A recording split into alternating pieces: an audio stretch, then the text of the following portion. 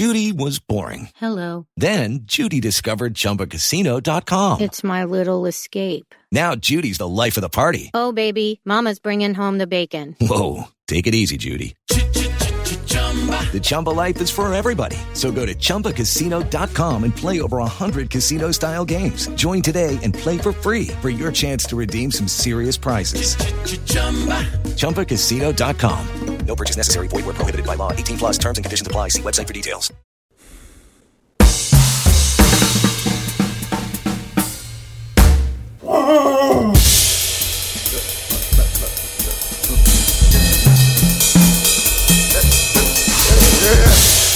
Ladies and gentlemen, can I please have your attention? Can you dig it?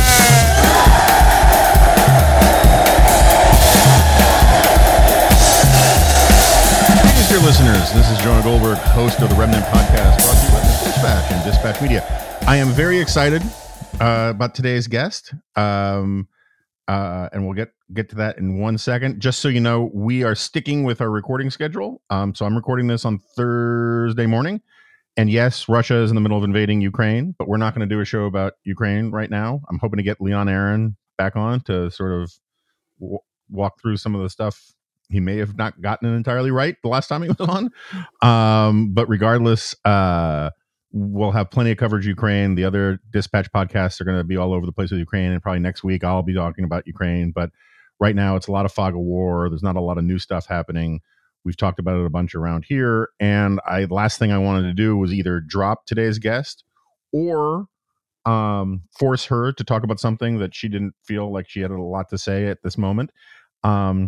Or really to get into an argument with a libertarian about foreign policy at all. The last time we had a libertarian on here, I had Peter Sutterman on here, and we spent 45 minutes hashing over the role of waiting a long time in foreign policy and how that should be weighted in our calculus about the withdrawal from Afghanistan, and everybody hated it.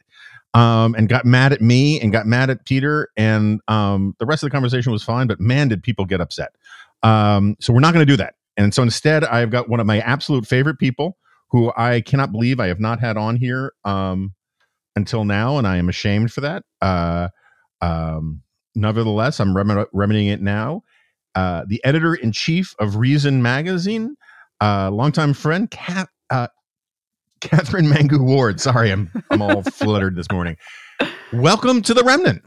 Hi, Jonah. Thanks for having me on, and thanks for not making me fight with you for 45 minutes about foreign policy. Yeah, it wasn't just like foreign policy. I mean, as you know, I think libertarianism in many ways is the greatest philosophy ever created, except for two weak points: children and foreign policy. But it was purely this thing about how we had been in there so long, and therefore that should be the reason why we leave. And I kind of had a Chesterton's fence kind of position, as one might expect of me. And he was like, no, you. Oh, no, I listened to that thing. And yes, we don't need to do that again. I will say, I think the official libertarian position is war bad. Oh, no. Yeah. Not good with the killing. There's, of course, many, many libertarians who could offer more subtle and sophisticated takes on what is happening right now. But I know, like many people, I woke up this morning, looked at my news feeds and thought, not good news for freedom, not good news for the individual people who are affected in Ukraine in particular. All right. So without making a foreign policy point, I figure since we're on this, just a quick question. I have this, I think you and I probably are, we're in different battalions to be sure, but we're on the same side of the conflict when it comes to what some people on the right are calling, national conservatism or nationalism, whatever. And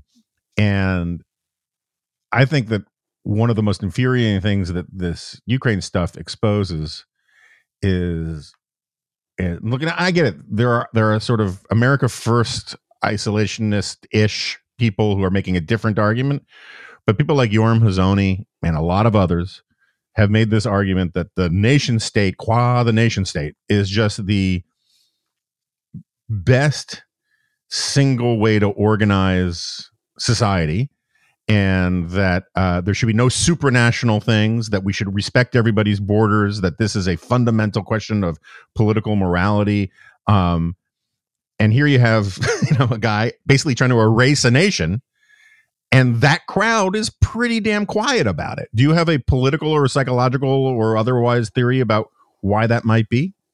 Yeah, I do think that there is a worship of power embedded in the new national conservatism, and it's undeniable that what Putin exhibits, what he has in spades, is the willingness and ability to wield power. And I think you see this in the weird Hungary worship that is coming out of a lot of the national conservative space.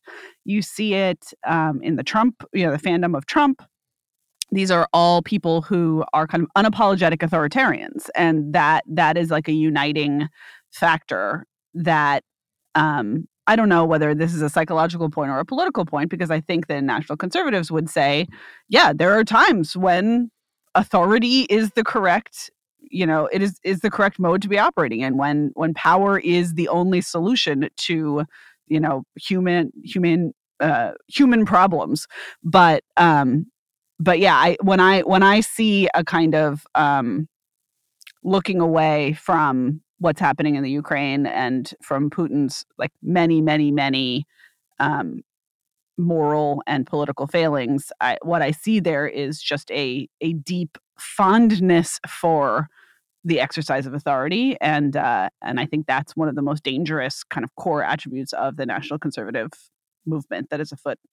Yeah, no, I think that's definitely right. I just wrote a thing yesterday about how, because Sora Mamari and Adrian Vermeule loved this moral atrocity of an essay over in American Fairs that basically just talked about how there's this consistent through line of Chinese anti-poverty programs starting with Mao, and that it was that all was a great comment. The yada and the great leap forward. Yada-ing tyranny or whatever. Yeah, and he just completely forgot to mention murdering tens of millions of their own people. The 60 million deaths. Whatever, you got to break some eggs to make it. It's like this should be something that shouldn't be terribly political. It shouldn't be a question of what your other political priors are to say that thing, what happened in China there, we're all against it. That was a huge mistake and we should not repeat it. And the fact that it's not even referenced and this is to be fair, in the great horseshoe theory that we are now inhabiting, this is also something that the left has done for ages and ages. Everyone agrees Hitler is bad. Yes. Okay. We're all on the same page. Let's talk about an equivalent number of deaths or more under a political umbrella in China. Nope. That's just, true communism has never been tried. Look away. Right. Stalin's intentions were good. But the only thing I was going to say is, I agree with you absolutely that power worship is one of the only things that has explanatory power for all the inconsistencies that you see all over the place.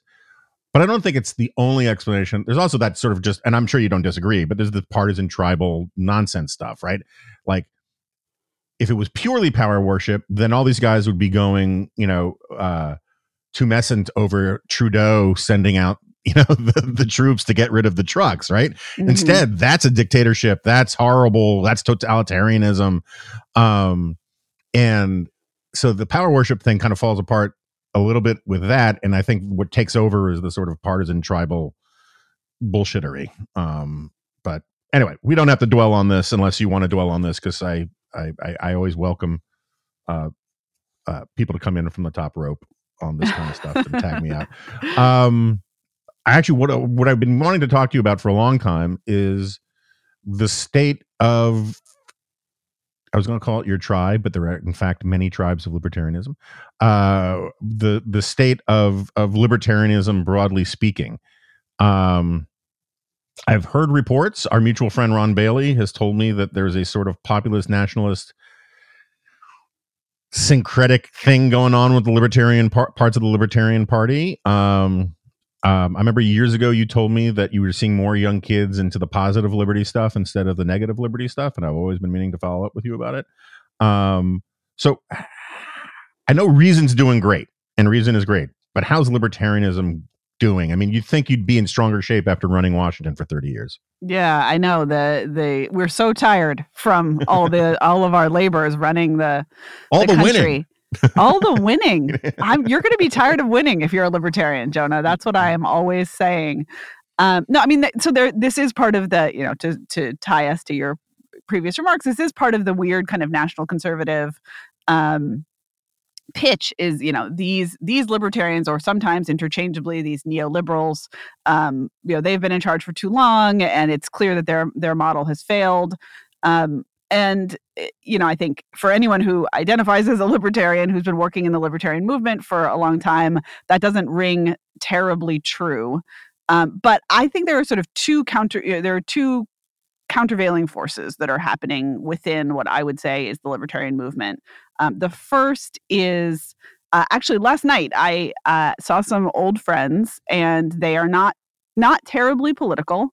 And we sat down and they said, "So this is an incredible moment for libertarianism," which I thought was an interesting perception from outsiders, from people who aren't thinking about this every day. And their accounting of it was, COVID has shown the world, but in particular, a kind of plugged-in middle-class American, how incredibly horrible the government is at doing things.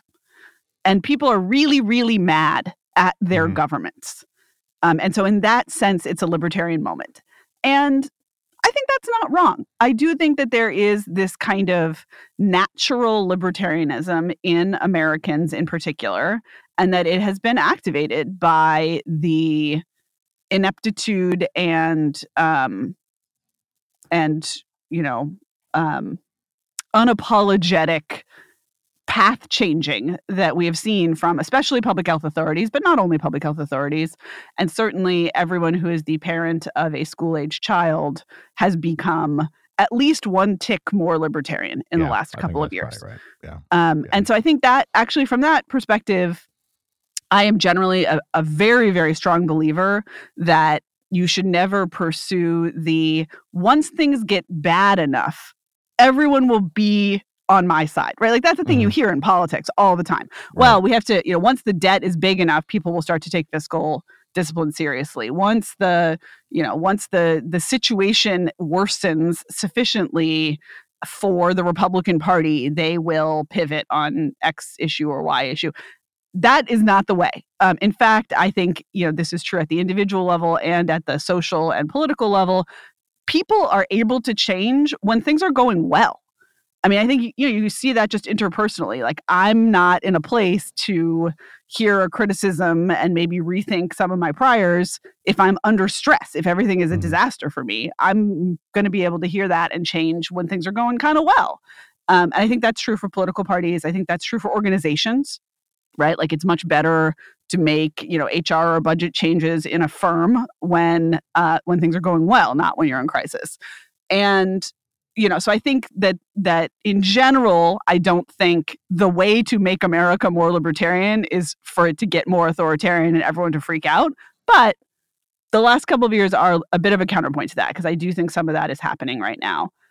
On the flip side, I think you have the kind of formal, political fortunes of libertarians. And I include here both the Libertarian Party and people in Congress who might identify as libertarian leaning, or whose views are libertarian inflected. There are fewer people than ever on the Hill who I would consider even moderately okay. There have, in my lifetime, as long as I've been aware of politics, there has been at least a little posse of folks that I would describe as libertarian-ish, who held some power in Congress, some power in Washington. That group has vanished to almost nothing. And I think when you're looking to folks like, Sinema or Manchin or Mitt Romney for your libertarianism, it's not a great state of affairs. Yeah. That's thin gruel. That is one potato in the soup, and it's not great. At the same time, the Libertarian Party is kind of tearing itself apart. I have never been a member of the Libertarian Party. I do not pay close attention to the Libertarian Party. But all is not well on that front from what I can tell. And it's too bad, because I would love for there to be a viable third party that is libertarian, or at least libertarian-ish. The forces arrayed against a viable third libertarian party are mostly outside of that party. It is mostly the dominance of the Democrats and the Republicans that make that impossible, not the Libertarian Party itself. But the Libertarian Party itself is definitely going through a rough patch at this point. But I mean, you probably remember this history better than I do. But like, listeners should just know that, like, I believe Reason and Cato used to have a fairly close relationship at the dawn of the Libertarian Party, and it's one of these weird situations where a sort of trippy hippie magazine ends up being the voice of reason, and the political party becomes the crazy thing, and you guys kind of parted ways. What was it? I guess the end of the 70s? I can't remember. Well, so Libertarian Party postdates Reason Magazine, right? Reason Magazine was founded before the Libertarian Party was founded. Right. And so, there was this question early on when the Libertarian Party was founded of, A, how much coverage will Reason do of that thing? And B, are we kind of functioning as a newsletter for the Libertarian Party, or are we functioning as, a journalistic outfit that is covering it from outside? And, it was the latter that we settled on. And, but you do see in the very early days, even right at the founding of the Libertarian Party, Reason Magazine was running debates about what the Libertarian Party could or should be, was running kind of the dissenting voices from within the party, even at its founding. So, there's always been this question in the Libertarian Party of, is the goal to get people elected, or is the goal to change the conversation? And that oversimplifies it dramatically. Sure. Again, I'm not the closest party watcher of the LP. I leave that to my colleague Brian Doherty and to Matt Welsh as well. But that tension has always existed in the LP, and right now it is playing out in particular in who holds the keys to the social media accounts of the various state parties. And I don't know if you know this, Jonah, but sometimes people kind of act a fool on Twitter. I've heard rumors. Yeah. So there's some of that going on right now. And I think that is, again, I think that is a little bit of a separate question from, are there still people at the grassroots doing the kind of boring but worthy work of keeping the LP on ballots, of running people for dog catcher, which, I do think is an important task for people to be doing, just to kind of keep that possibility alive for the day when one of the major parties consumes itself, bursts into flames, and collapses into ash. First of all, I'm all in favor of libertarian dog catcher because I want fewer dogs caught. You want to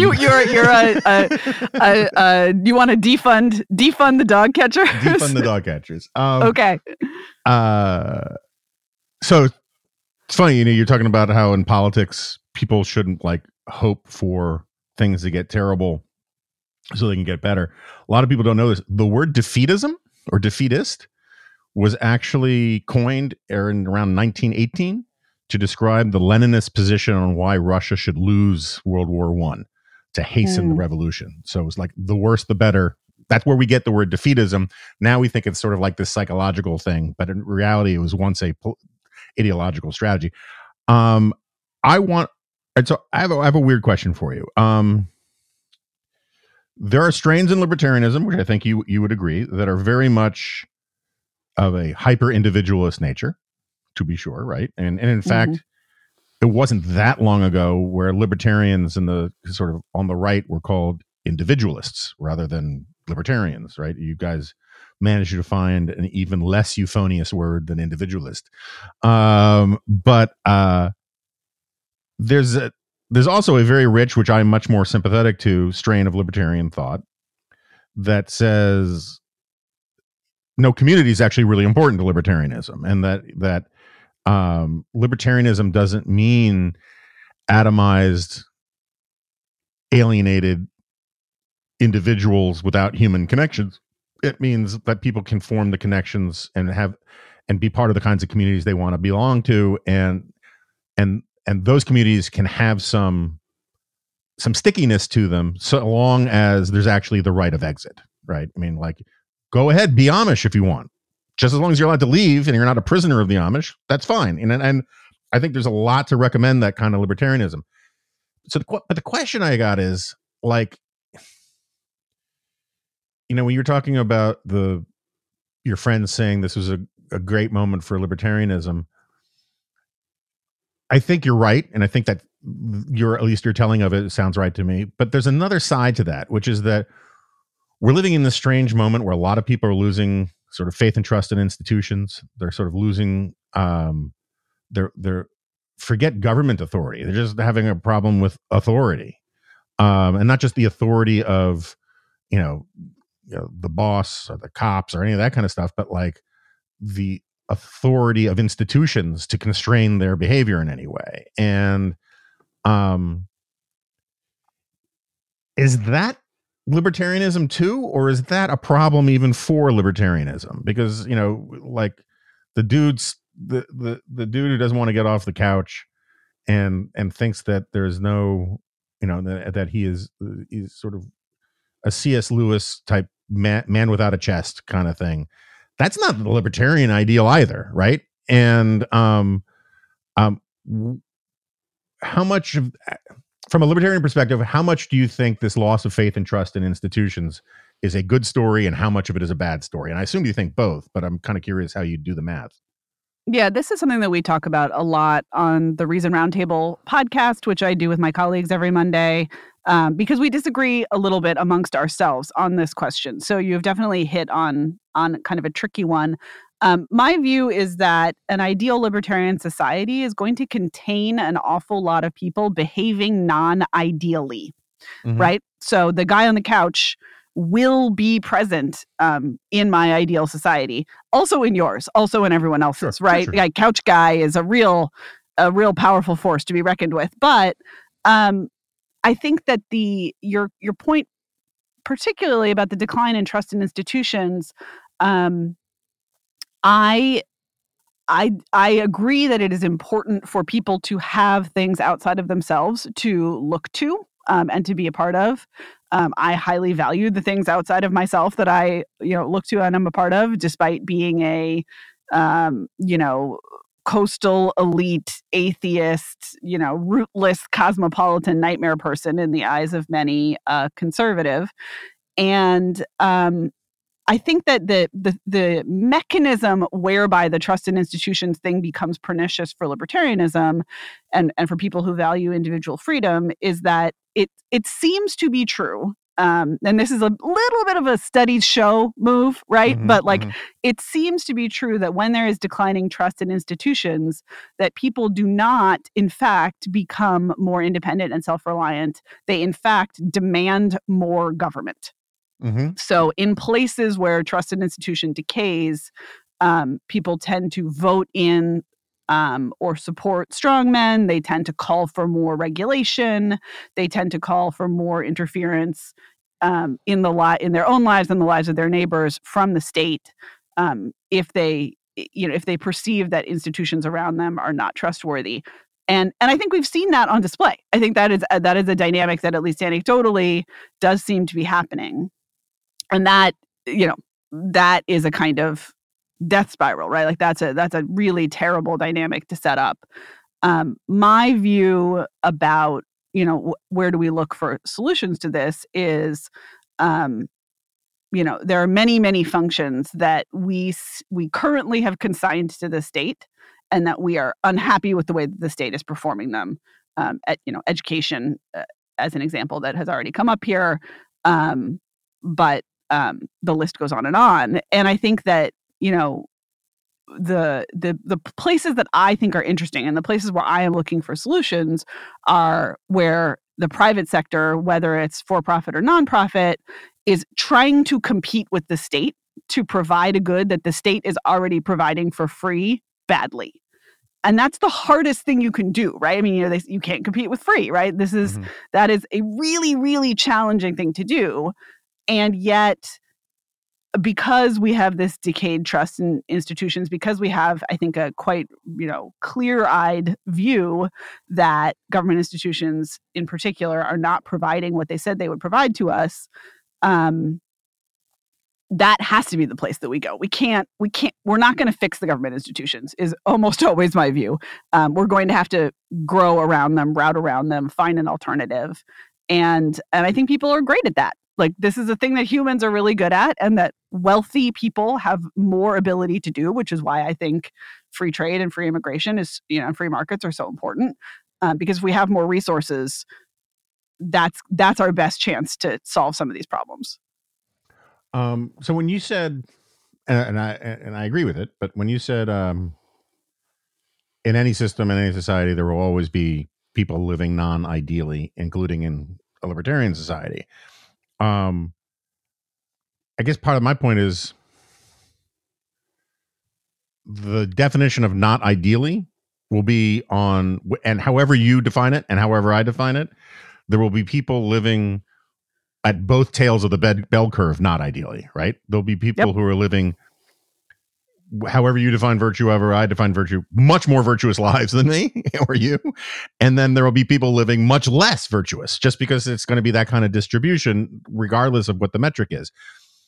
But, one of the points, Jonathan Adler, our friend Jonathan Adler, who's, I think, the last truly consistent Frank Meyer-ish fusionist type out there. One of the points he often makes is that, I think it's him, that in a libertarian society, large numbers of people are going to be free to live conservatively.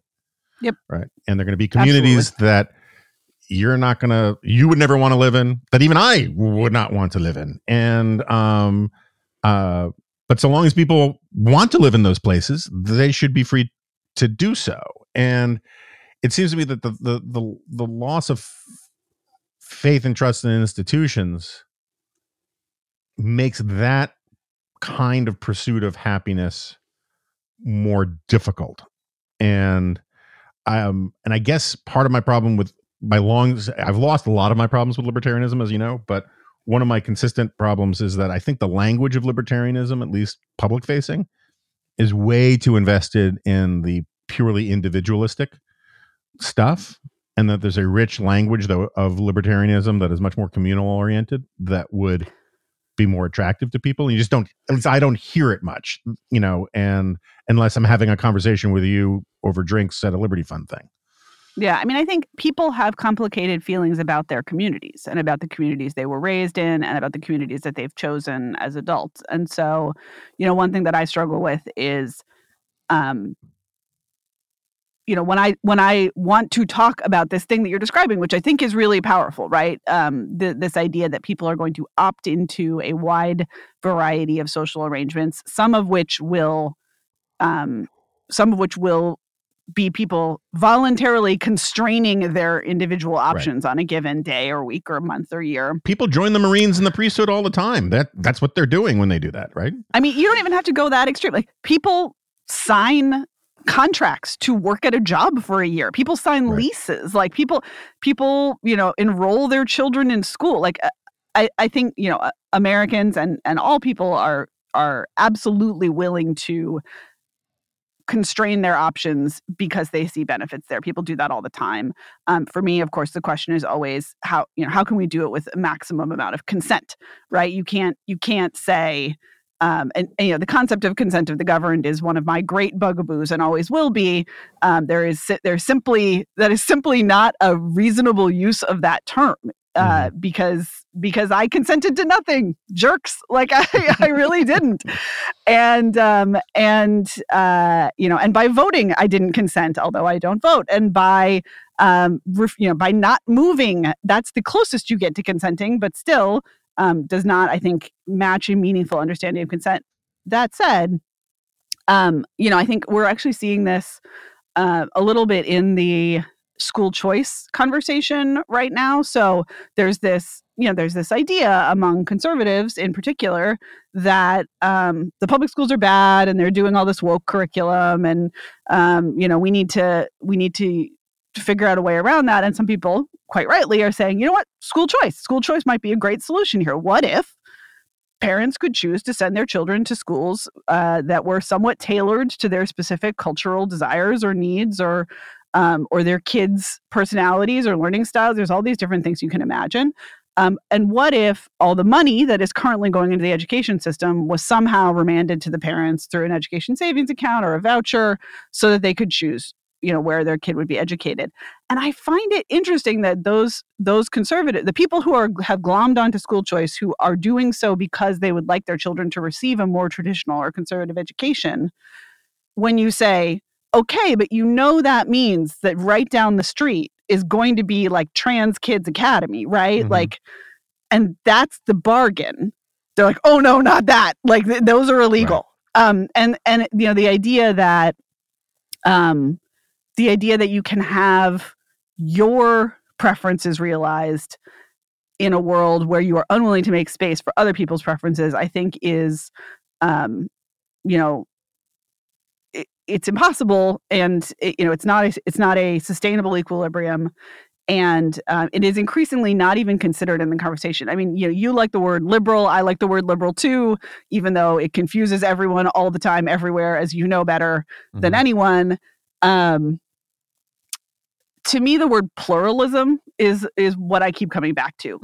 That pluralism and toleration are deeply embedded in the American experiment, and it does not mean being cool with people that you're cool with. It means allowing people who are doing things that you think are perhaps morally wrong, certainly not maximally efficient, and maybe even self-destructive. You have to let those people make choices you don't approve of. That is like a huge part of what living in a free society and living in a pluralist society looks like. And I think many people would grant that in theory. And then they come up against, okay, but someone down the street is learning critical race theory, and they're like, nope, I'm out. And that cannot be how we function. That we will never find our way out of the culture war, among other things, unless we are able to take a step back from that.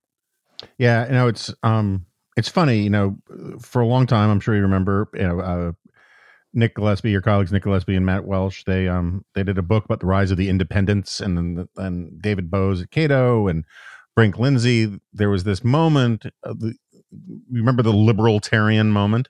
I do. Speaking of non-euphonious terminology. Exactly. I mean, I like Brink Lindsay, but you would think that you could almost replace the word, several of the letters, or add several letters to the word libertarian, and only improve the way it sounds. And instead, they managed to make it sound worse.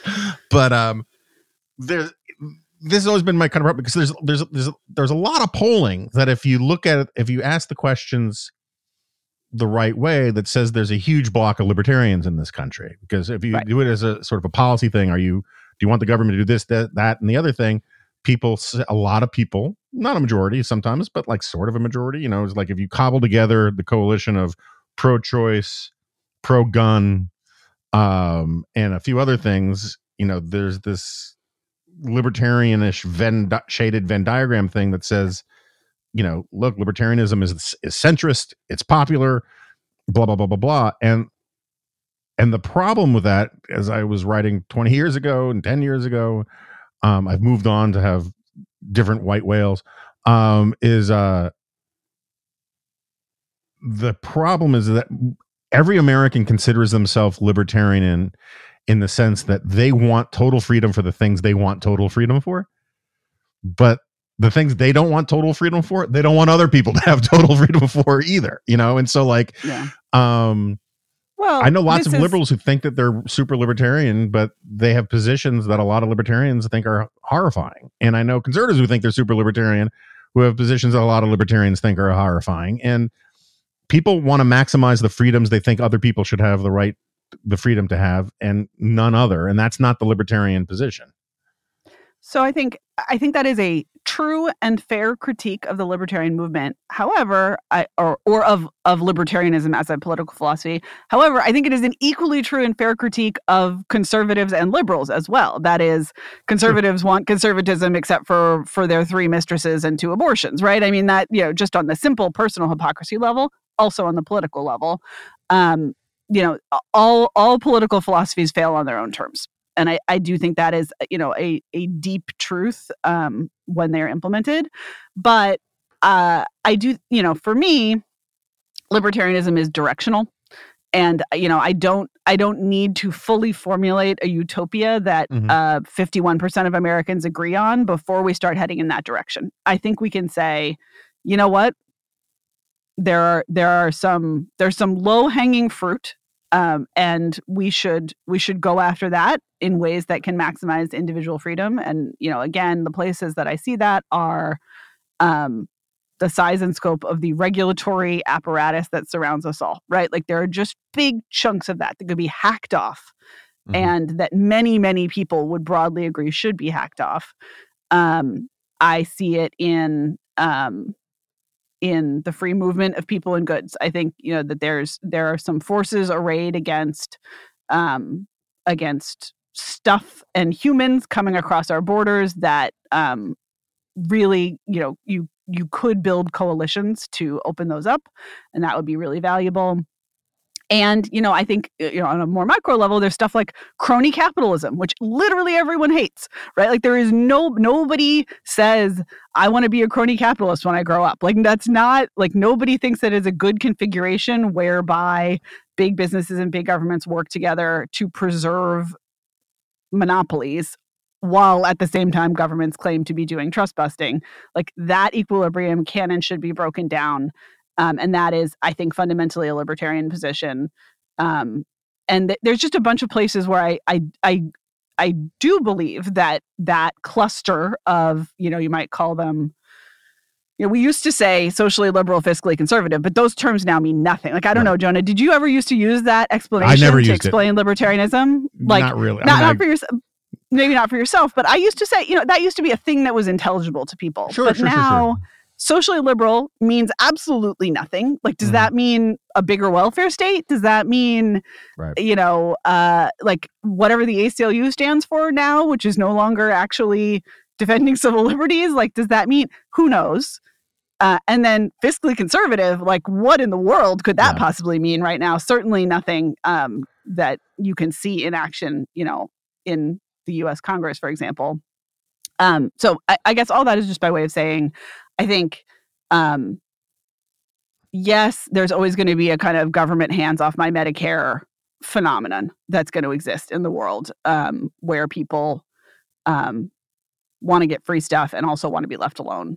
But I think those impulses can and should be harnessed, and that they are broadly shared among Americans, and that COVID has shown that. I mean, COVID has really shown this, like, very American spirit of you can't tell me what to do. And I respect that in people. I especially respect it when the people who are telling them what to do are wrong, are wrong about what the right thing to do is. And when people know that and call it like they see it, I think that's a super powerful force. Not to drag the nationalists back into this, but that's one of the things I find so unbelievably hilarious about so much of the sort of NatCon integralist, whatever label we're supposed to use. NatCon's, for listeners' sake, Steve says I don't explain things enough. Integralists and nationalists, there's overlap, but they're not the same thing. Nationalists are sort of what they sound like. People who think, the nation should be strong, like Bull, do, have the Musk of Trump, yada, yada, yada. And then the integralists are much more into these theories that classical liberalism itself, procedural liberalism, is defunct and leads to social decay, and that basically a bunch of people like the integralists should be able to impose a heavily religiously informed theory of the highest good about how people should live, and then use state power to impose it. So with that out of the way, one of the things I think is hilarious is that a lot of these integralists love to attach themselves to these sort of Gadsden flag, anti-COVID, American, small town American libertarians, you're not the boss of me types. And the idea that somehow you can hitch a movement, an ultramontane Catholic movement that wants to ban porn and reimpose the Sabbath and impose all sorts of restrictions on people's lifestyles, that crowd is your natural constituency is just one of the dumbest pieces of political analysis out there. And yet you see it all over the place. That said, there's one place where I have to say, bless your naive heart, because you said everybody hates crony capitalism. And I would say, and this is among the most depressing things about that's happened to the right, crony capitalism is all the rage now. Corporatism, which Adrian Vermeule says is and all those guys say is one of the signature things that they believe in. It's what Trump believed in. Trump literally believed in crony capitalism. I mean, he liked rewarding companies that gave him political wins, and he liked picking winners and losers, and he thought his own genius is smarter than the market. Matt Schlapp and the CPAC crowd is crony capitalism in miniature. But all corporatism is it's like, what's that old Michael Kinsley line? The scandal isn't what's illegal, it's what's legal, right? Crony capitalism is just the word we use for the informal arrangement that corporatism is the formal form for, which is that the state sits down with the big actors and it gives them preferences, and they play winners and losers, and they're all around the table eating, and on the menu is everybody who isn't around the table. And that's the new hotness, from Orrin Cass and those guys and the National Conservatives. They love that. The Democratic Party has loved that crap for years. I mean, forget Obama. I mean, going back Gephardt or FDR for that matter. And the Scott Lincecums and Jonah Goldbergs out there trying to be neoliberal shills.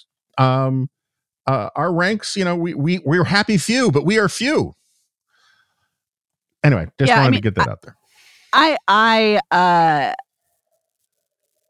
You are right, of course, that the wielders and immediate beneficiaries of corporatism or of crony capitalism as practiced in the U.S., of course, favor it. Like, someone's doing it, right? Like, obviously.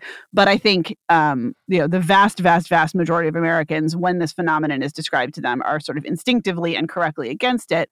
But the other thing I would say is that even the people who are active practitioners of crony capitalism are also opponents of it, right? And you see this all the time with the big tech sector, right? So we both have Mark Zuckerberg brought before Congress once a month for his ritual, denouncement and groveling. And he says in these hearings now, oh, please, just let me help write the regulations. Right. You're right. We are bad. And, mea culpa. And we're just going to help you write regulations so that, we can be good and clean once again. And, at the same time, the same people who are calling in, Facebook to complain. And of course, this is another left-right convergence thing, because we have both sides want big tech to be doing something different. Those things are in conflict, but they're using the same tools to try and extract those concessions. It's all going to end badly. At the same time, though, Congress is also introducing bills to just break up Facebook. We have Elizabeth Warren simultaneously saying, yes, Mark Zuckerberg will come let you write the regulations that will eventually shutter out your competitors, and also we will destroy you, right? And It's because they recognize that their stance can't be, we are now buddies with big corporations, even if they in fact are. So yes, I mean, I think the amount of economic protectionism that has emanated from the left in the form of, trade protections, often at the behest of unions, and at the right, from the right in the form of Buy American and, fear mongering about what it will mean to do business with people and nations whose ideologies we don't share. that is clearly ascendant. But I think that when I say crony capitalism, I mean a slightly different phenomenon, which is truly the the too big to fail phenomenon, the bailouts, the whatever it was that brought Occupy Wall Street into the streets, which no one kind of can fully remember right now, except for maybe it was something about student loans and something banks, but whatever, it's all going to be fine. That thing, I do think, has a broad-based opposition in the general public, and that phenomenon is worth paying attention to. I think that's all fair, and I do want to just say back before when you did your study show move, which is a phrase I'm going to steal now. It's all yours. The other phrase I'm going to use all the time.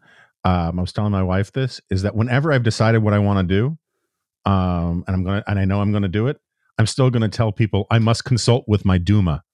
I just love that move by Putin. So, and I'm not saying Putin's a savvy genius and he's super awesome and I love his Musk or any of that kind of stuff. I'm just saying I love the farce of it. It's a good phrase. Yeah.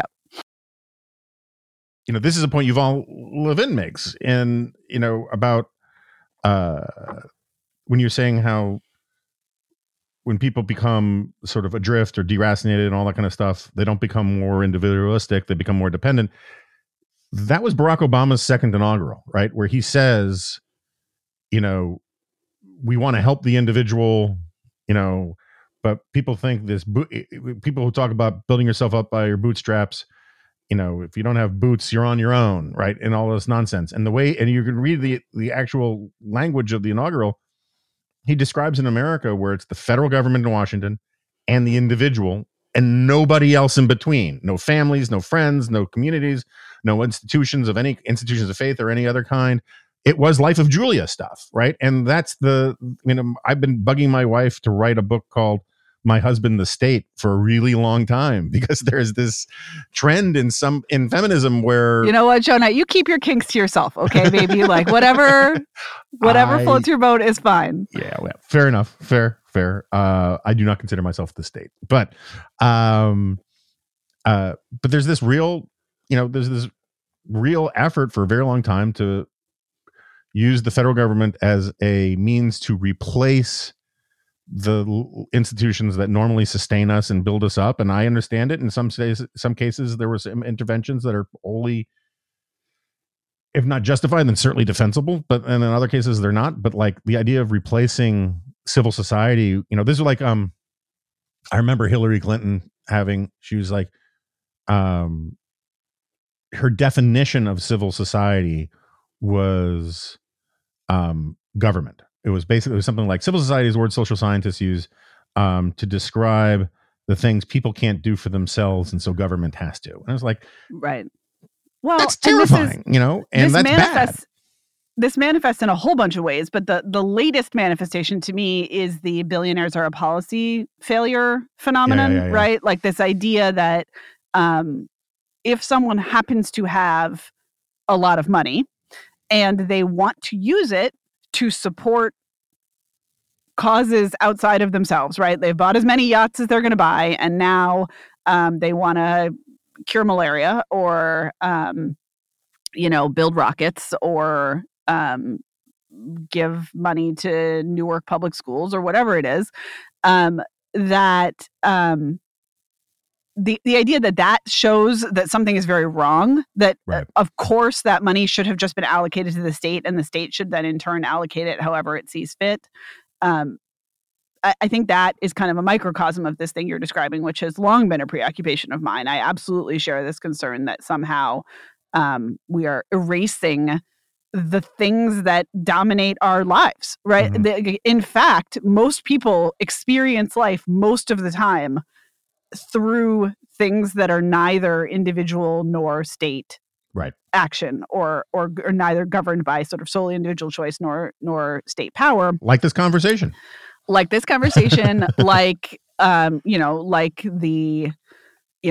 dating apps, like their homeowners associations, right. Like their church, like their Twitter stream.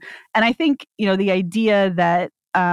the idea that those things can and should be absorbed into the state or devolved all the way down to the individual, it's sort of a straw man because nobody actually is moving all the way to that goal. But I think, people and especially politicians over and over do say the quiet part loud, and they do sort of say, well, okay, yes, we can't do that. We cannot, in fact, stop people from organizing themselves in various ways that are south of the state and north of the individual. But wouldn't it be simpler? Wouldn't it be easier if we could? Wouldn't it be better if there was only one hand moving the chess pieces? Right. Wouldn't it be kind of a goal or a dream?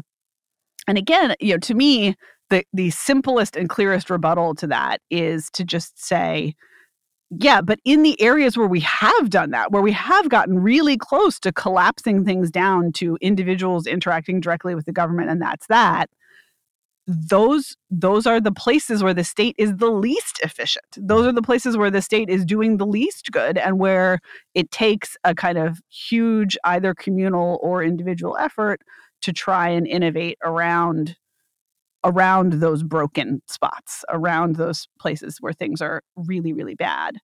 And I don't exactly know. I think that the sort of rise of polarization, which is something that I used to be a denier of. I used to say, like, listen, me too. I get it. Everything's getting worse and worse. Everyone thinks everything's getting worse and worse. And like, you golden age dummies, like everything's actually getting better and better. Like, I love me some Steven Pinker. I would die for that man, but I don't have to because, human lifespans are getting longer and longer and the world is less violent. But the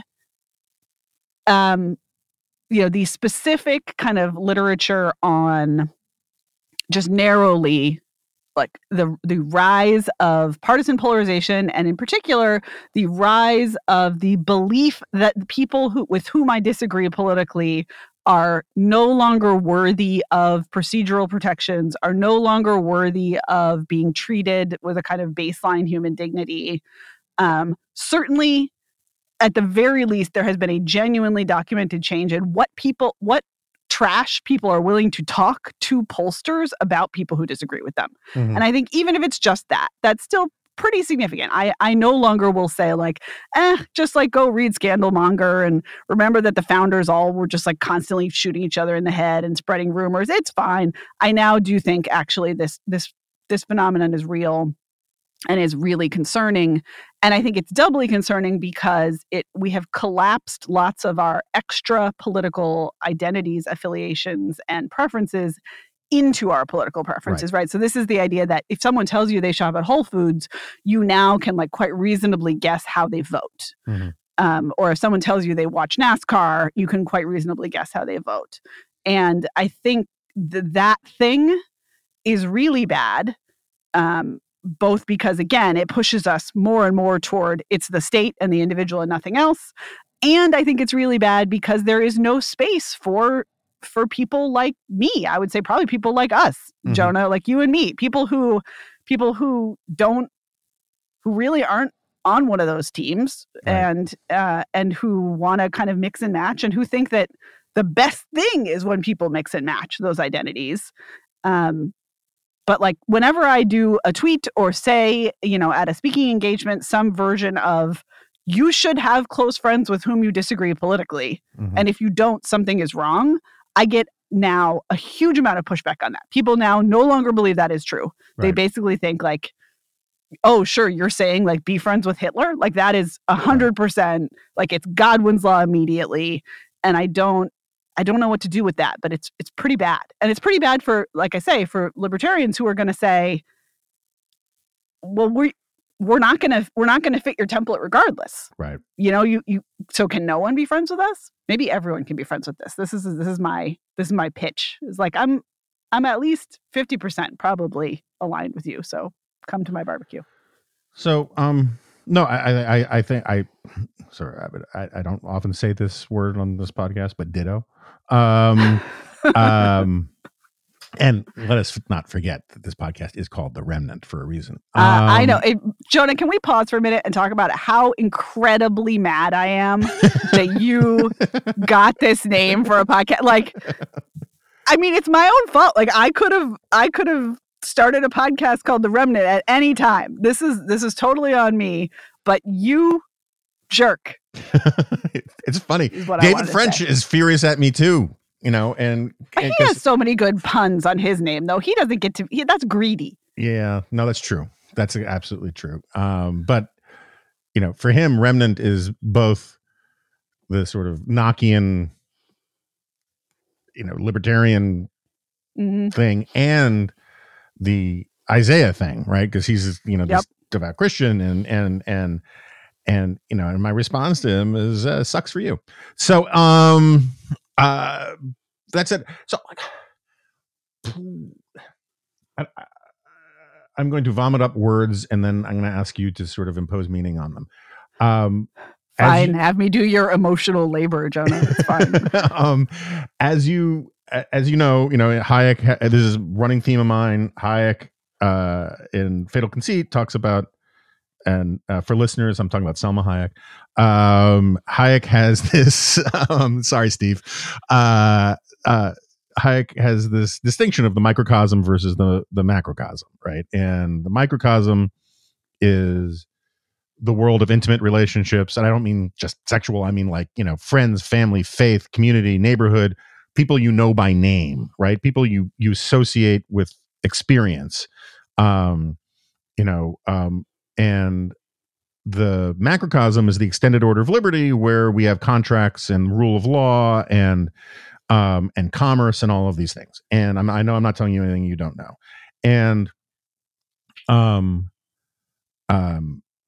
And his point was, or part of his point was, if you try to take the principles of the microcosm and impose them on the macrocosm, you'll destroy both.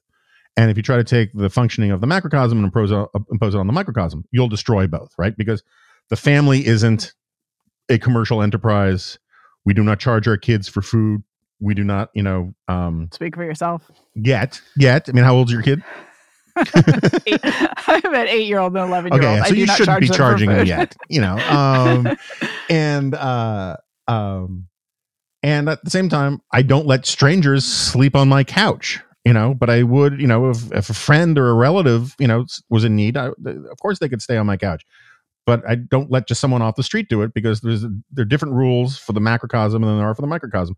Anyway, that metaphor, or that way of thinking about things, I think is extremely useful. And when we were talking about the sort of the state crowding out extra government institutions and whatnot, it made me think back about this other thing that Hillary Clinton once said, which crops up every few years, from the sentiment from other people, which was that she said, we as a society need to move beyond the idea there's any such thing as somebody else's child.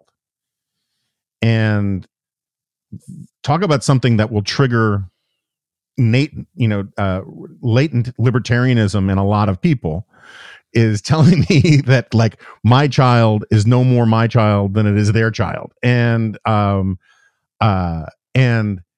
that's a classic example of, it's like, I hate it, and partisans on both sides do it when they call the president America's dad. Trump is America's father, or Obama was America's dad, and that kind of stuff, because it's using the logic of the microcosm and applying it to the macrocosm. It's saying that the entire society of 330 million people should live like a family. You cannot scale up a family like that. It just doesn't work. And so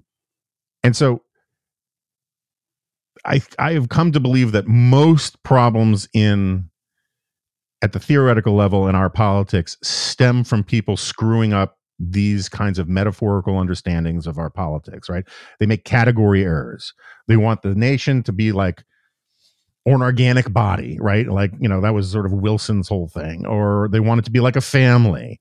Or sometimes they want it to be like a tribe or whatever. And this is the thing I have always given credit to libertarians for, is they're the only ones who never really make this category error. Liberals do it all the time. Conservatives do it often, and they're doing it more frequently.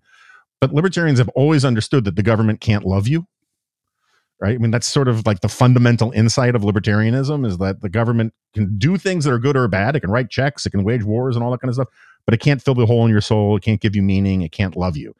And that said, is there a metaphorical framework that you use that like explains this stuff. If you're trying to indoctrinate some wayward kid who might become, some Padawan who may one day become a libertarian Jedi, like he's high in the midichlorian count. How do you bring him? What mind tricks do you use to like bring them over to your side? What metaphors do you employ?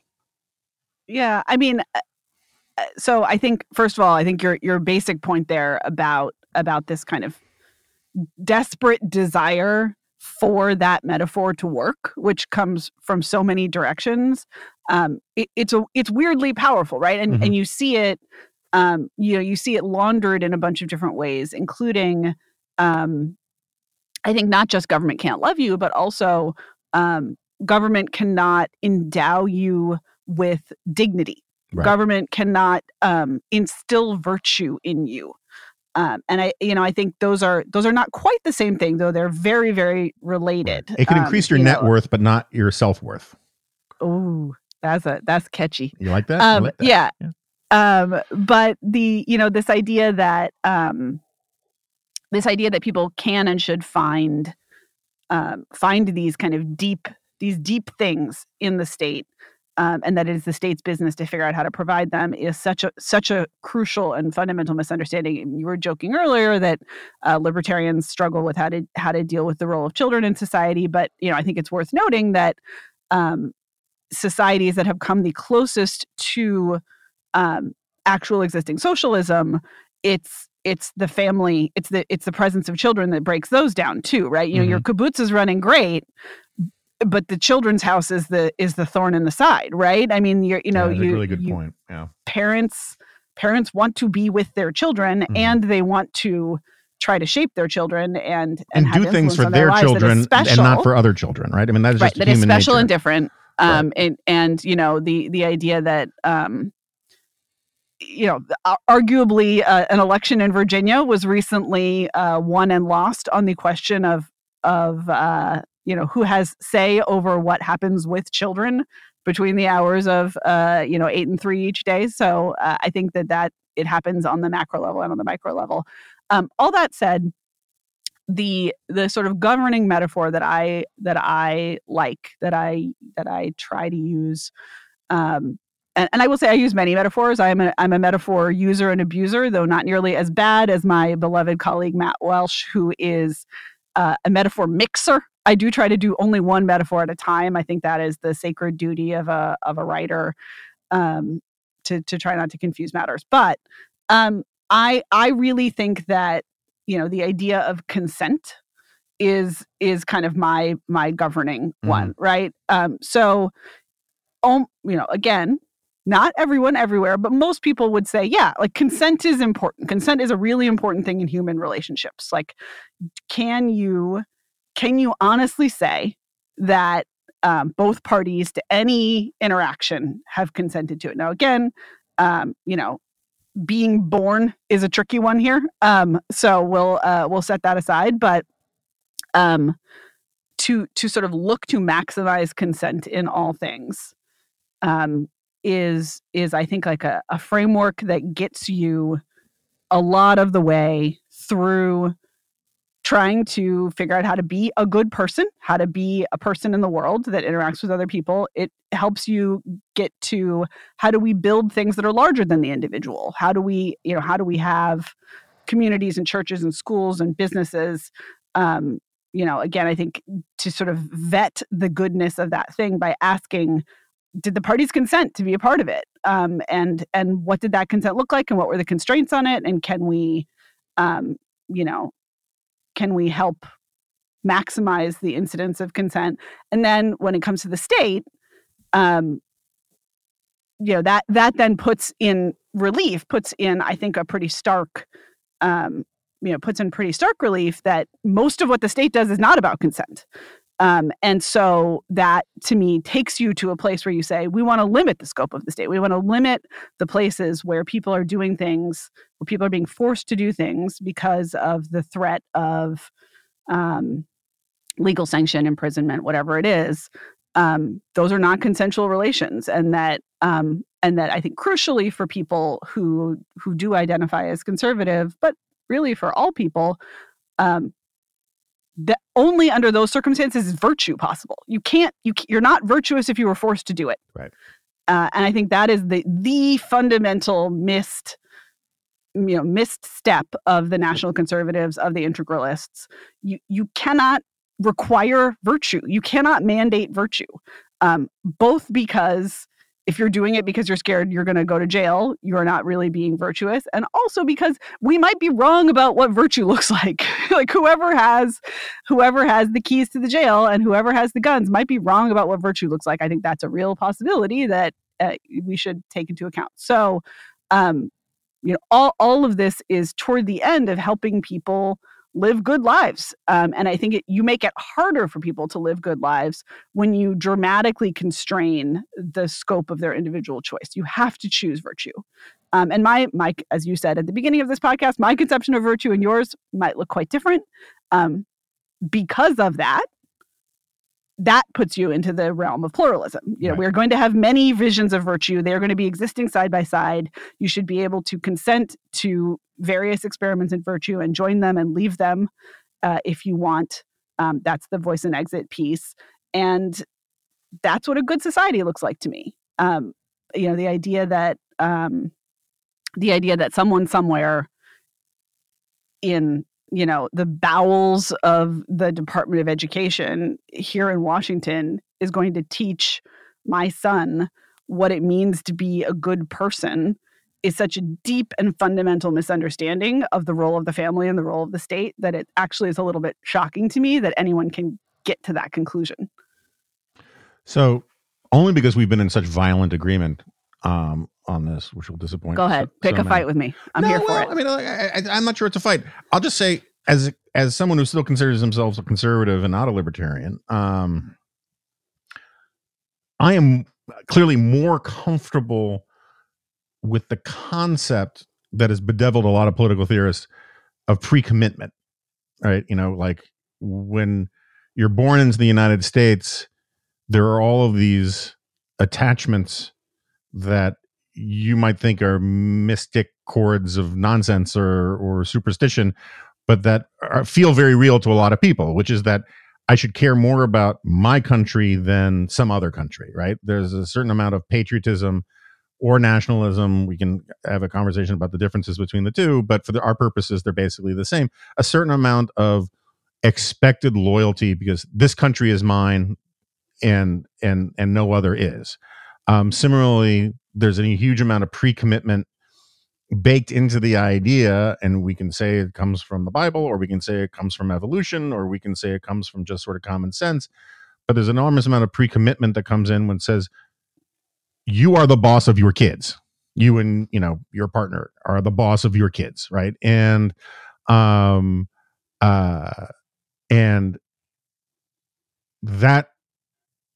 in the one sense, is you could say it's socially constructed, except it feels very real both to the kid and to the parents. And two, it is recognized by pretty much everybody else in the society as a thing. And the kid didn't consent to it. No one put this thing up for a vote. No one put all sorts of things up for a vote about what constitutes good manners, what constitutes proper English. I mean, you can go down a very long list of things because, as someone who likes Chesterton probably more than you do, tradition, as Chesterton says, is democracy for the dead, and I think there is something real about that, even though some traditions have to be overthrown and all the rest. And so, like, I hear what you're saying, and I think for adults is a perfectly valid heuristic, it's a perfectly valid way to sort of approach a question. I've always argued that there should never be a meeting of government officials ever that doesn't have at least one libertarian in the room, because you always need one person to ask the basic meta question is, why should we do anything at all? And if you don't have a good answer to that, you shouldn't do anything, right? I mean, again, Chesterton's fence guy. And, but I don't think everything, that everything, the presumption of volitional empowerment on everything is something I'm less comfortable with than you are, which should surprise neither of us. Yeah, I mean, not shocked here. I will say the idea of tradition being democracy for the dead, like that to me is a case against both tradition and democracy. And like, the dead. Absolutely. Yeah, and the dead, if the dead stay dead, they don't bother me. But when they're trying to, be part of the 51% that's going to govern me, they can, buzz right off. I think that this, like I said at the beginning, for me, this is directional. Like, we are so far from a consent-driven society right now that anything we can do to move that way, great. Like, the last thing on my libertarian to-do list is like maximize, the political freedom of children. Like, it's I have a long list, and that thing is right at the bottom there. But it's not, it's not nothing, right? And I do think, for instance, when you think about how incredibly, incredibly messed up our foster care system is and our child protective services in most, especially in big cities, but frankly, everywhere in this country, a huge amount of those problems, they stem from the fact that there are no intermediating institutions for children. And to the extent that they exist, the state is always at war with them, right? That we do have, in the case of children, the family and the state. When churches or other community organizations try to step in there and try to be positive actors, they almost overwhelmingly are better than the state at those functions, and yet they are consistently crowded out, and it's because of our very narrow views about the capacities of children. I'm not a child emancipationist or any of that stuff, although I think those people have some interesting points. But I do think that just as virtue is not possible for adults without freedom, that it actually, like, I think what good parenting looks like is, make as quickly as possible, creating as large a sphere as possible for independent decision making in your children, while informing it, right? I mean, all of this is going to be bound, as you said, both by the natural sentiments of children for their parents and parents for their children, just as people born into nations tend to have feelings of loyalty and affiliation to people in their nations. But I think those things are also worthy of examination. And I would say, for the most part, that feelings of national loyalty, particularly when they come at the expense of others or when they come in the name of excluding others, do more harm than good. But I think in the family broadly, they seem to do more good than harm in the short run for kids, and that's fine. To me, the other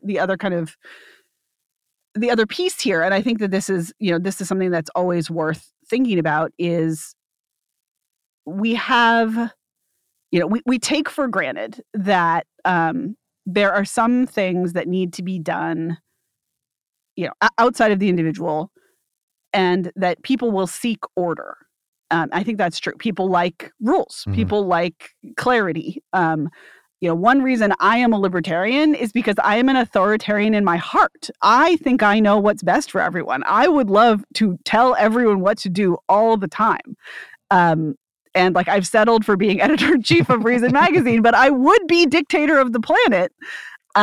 But I recognize that I am wrong about what is best for everyone else. I am like really wrong about that, like spectacularly wrong in many cases.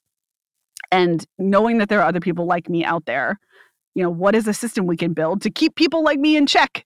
And to me, that is one of the deep appeals of libertarianism, is that all of us have an idea of what other people should be doing, but we have imperfect information, something that our guy Hayek is always nattering on about. Again, Selma, of course. And that we have imperfect information, and that we also don't have shared values, that there are limits to our, our shared values, and that is it is crucial to respect that. And that is true, even of the occasional 11-year-old, though don't tell my 11-year-old that I said that. I shall not. In fact, if you catch me talking to your 11-year-old, See, that's the great thing is you can't call the state, but call someone. I mean, No, never call the cops is a good rule, but I will make a Jonah Goldberg exception to my never call the cops rule. Fair enough. All right, we should end here because that was a lovely way to end it. But I always do this myself as I go in. There's like one question or two questions I really want to ask that I never get to, and then I'm at the end. And so not completely changing the subject, but changing the subject. As a sociological thing, can you just explain to me what it is about the subset of libertarians that you often see at libertarian affiliated events, but broader than that as well, that makes them so seducible by things like gold buggery and cryptocurrency? Like what is going on with you guys that it is weird to me how I get working your way around the man and all that crap, but like what else is going on there? Because it sometimes feels like it overlaps a lot with prepper culture, which is a little different than libertarian culture. Yeah, so I think you are right to see that connection. I think I've thought a lot about this because it is true. And one thing I think is people become libertarians in part because a lot of libertarians, particularly more kind of, I guess you would say, cosmopolitan libertarians, right? Like, so not the basement full of guns people, although full respect to the basement full of guns people, like seriously. But people who come to libertarianism because they read a book, they like it because it's a cheat code for politics. It's a way of understanding the world that other people don't have or are only have part of. And it is a totalizing system, right? You can explain everything with it about politics.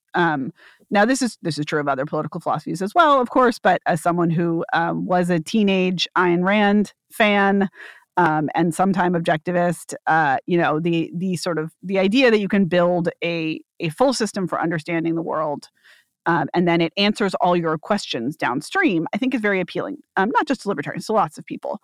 But libertarianism kind of specializes in it. And if you think, I've seen something that other people can't see.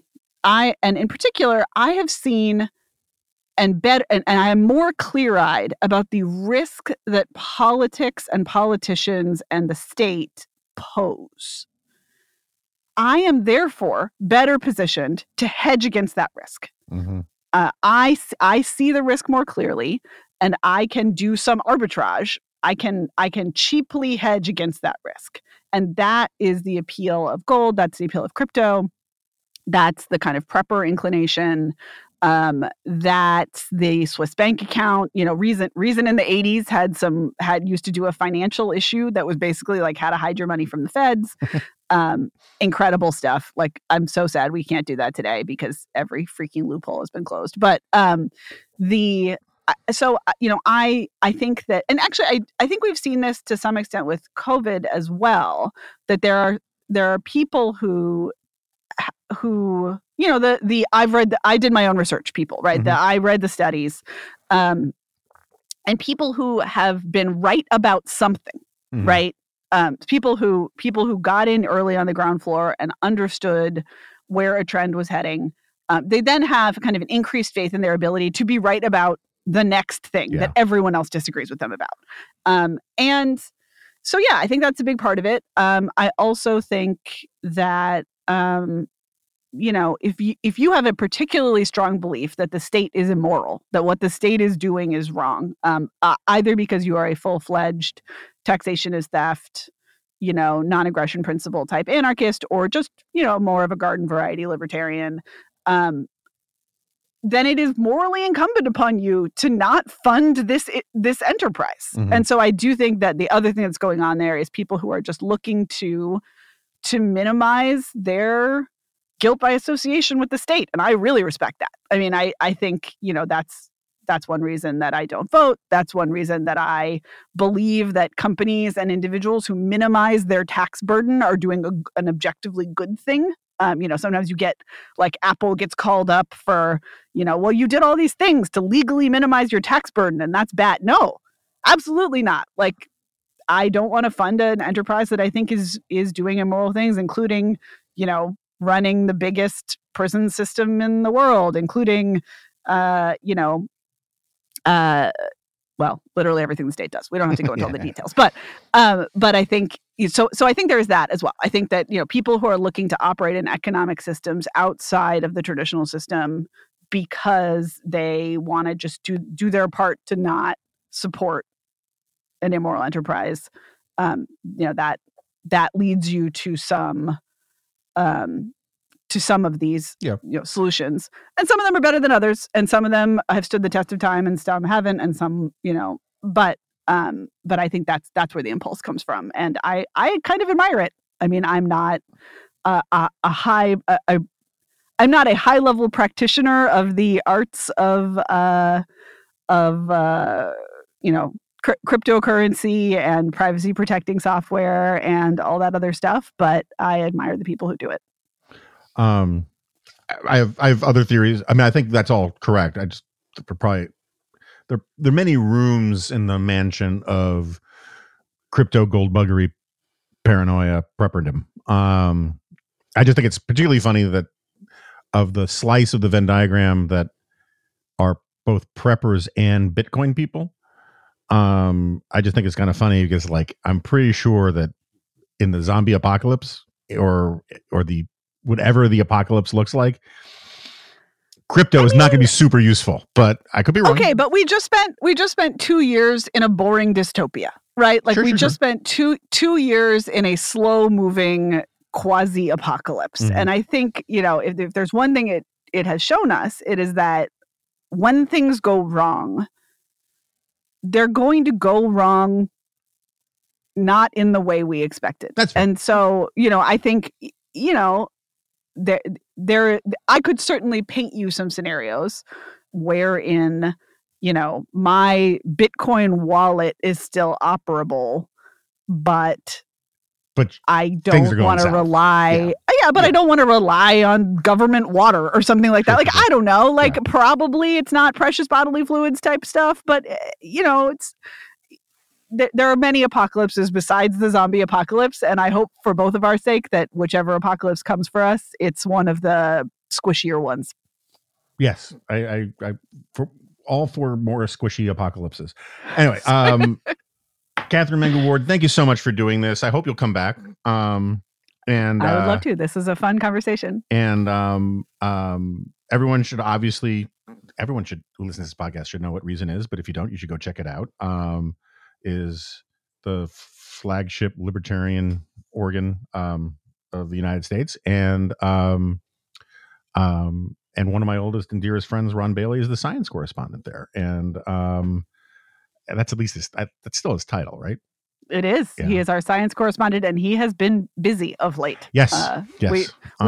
We felt very fortunate to have Ron on staff and totally ready to go when it became clear that the science correspondent was going to be at the intersection of all of the news for the last couple of years. Yeah. And Ron is both very clear-headed in his analysis of kind of epidemiological studies, but also his last big feature for the print magazine was a genuinely just really incredible and also incredibly depressing piece about confirmation bias and about the ways that our various kind of cognitive quirks as humans are making it harder and harder to do science, to do social science, and to understand and interpret social science. So we have a little bit of a problem of a science correspondent who might be experiencing some like existential despair about the power of science right now. But maybe you can have Ron on to talk about that himself. No, I should have him back. It's weird. He's shockingly easy to book for drinks or dinner, but shockingly difficult to book for a podcast. I don't know what that's about. But I think the only solution is a drinking podcast, my friend. The last time I did that with Congressman Mike Gallagher, it turned out poorly for me. But well, that's a conversation for another day. Catherine Mango Ward, again, thank you so much for doing this. Really appreciate it. Thank you, Jonah. All right, so Catherine Mango Ward has left the studio. I enjoyed the conversation. I know it was pretty intensely nerdy and inside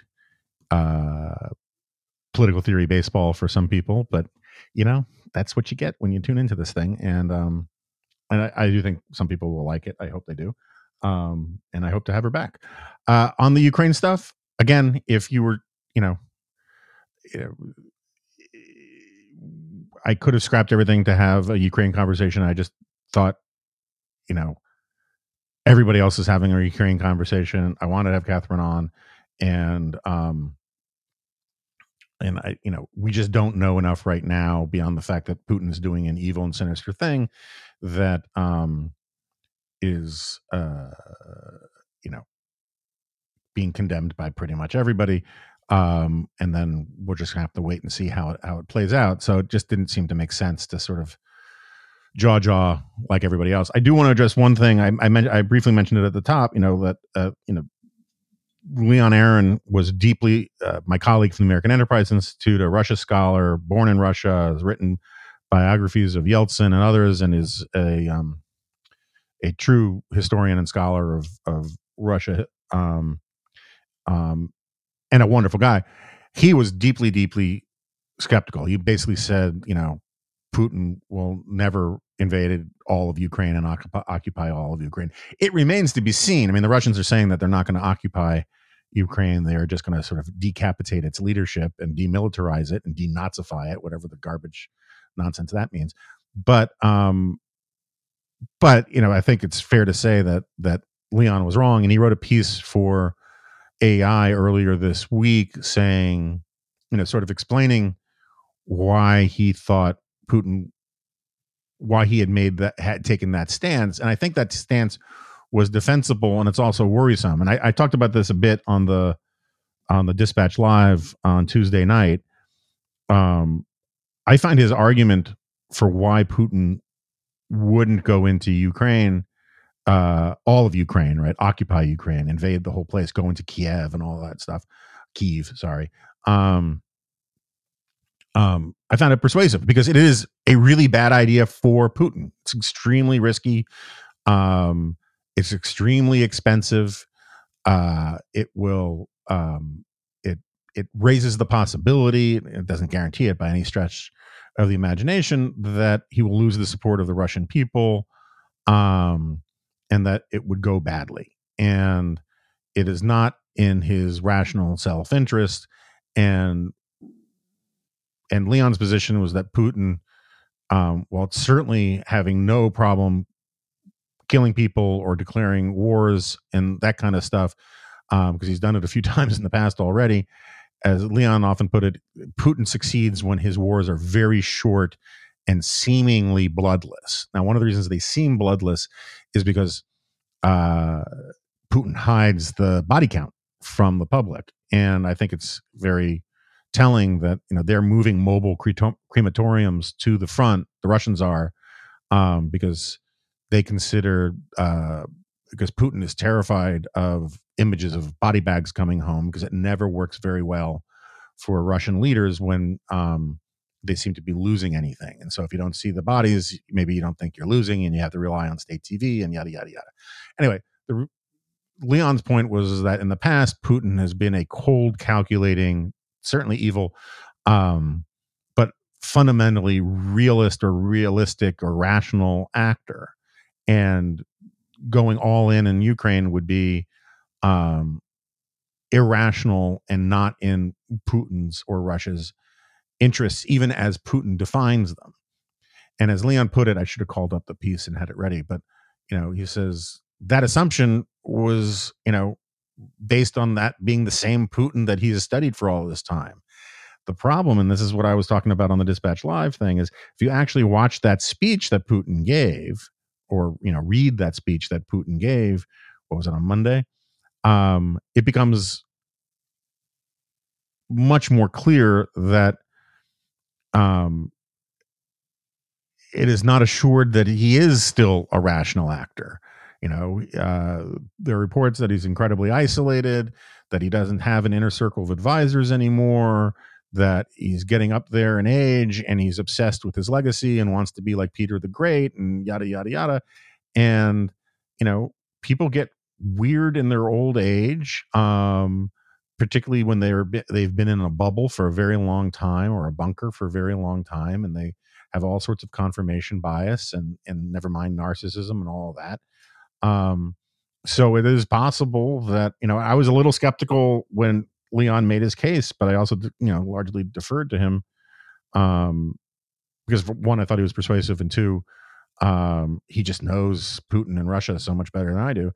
But I also find his explanation, at least the partial explanation that I read earlier this week, kind of persuasive, is that Putin, this is not the same Putin. And that's very worrisome. That means that, like, Putin's weird threat that he issued last night saying, anybody tempted to interfere, should realize that they will face consequences, the likes of which they've never faced in history. I don't know that that's a nuclear threat. I kind of doubt in reality it is a nuclear threat, but I also kind of think that he wants it to be ambiguous that it might be a nuclear threat, and that he is actually, even if he's a cold and calculating and still a rational guy, he has made a decision to seem like he is not one. And that's truly worrisome. And so we'll see what happens. Obviously, we'll be talking about this more. We'll obviously talk about it a good deal on the group podcast, the Dispatch podcast, on Friday. And anyway, thanks again for listening. Thanks again for putting up with me, and I will see you next time. No, you won't. This is a podcast.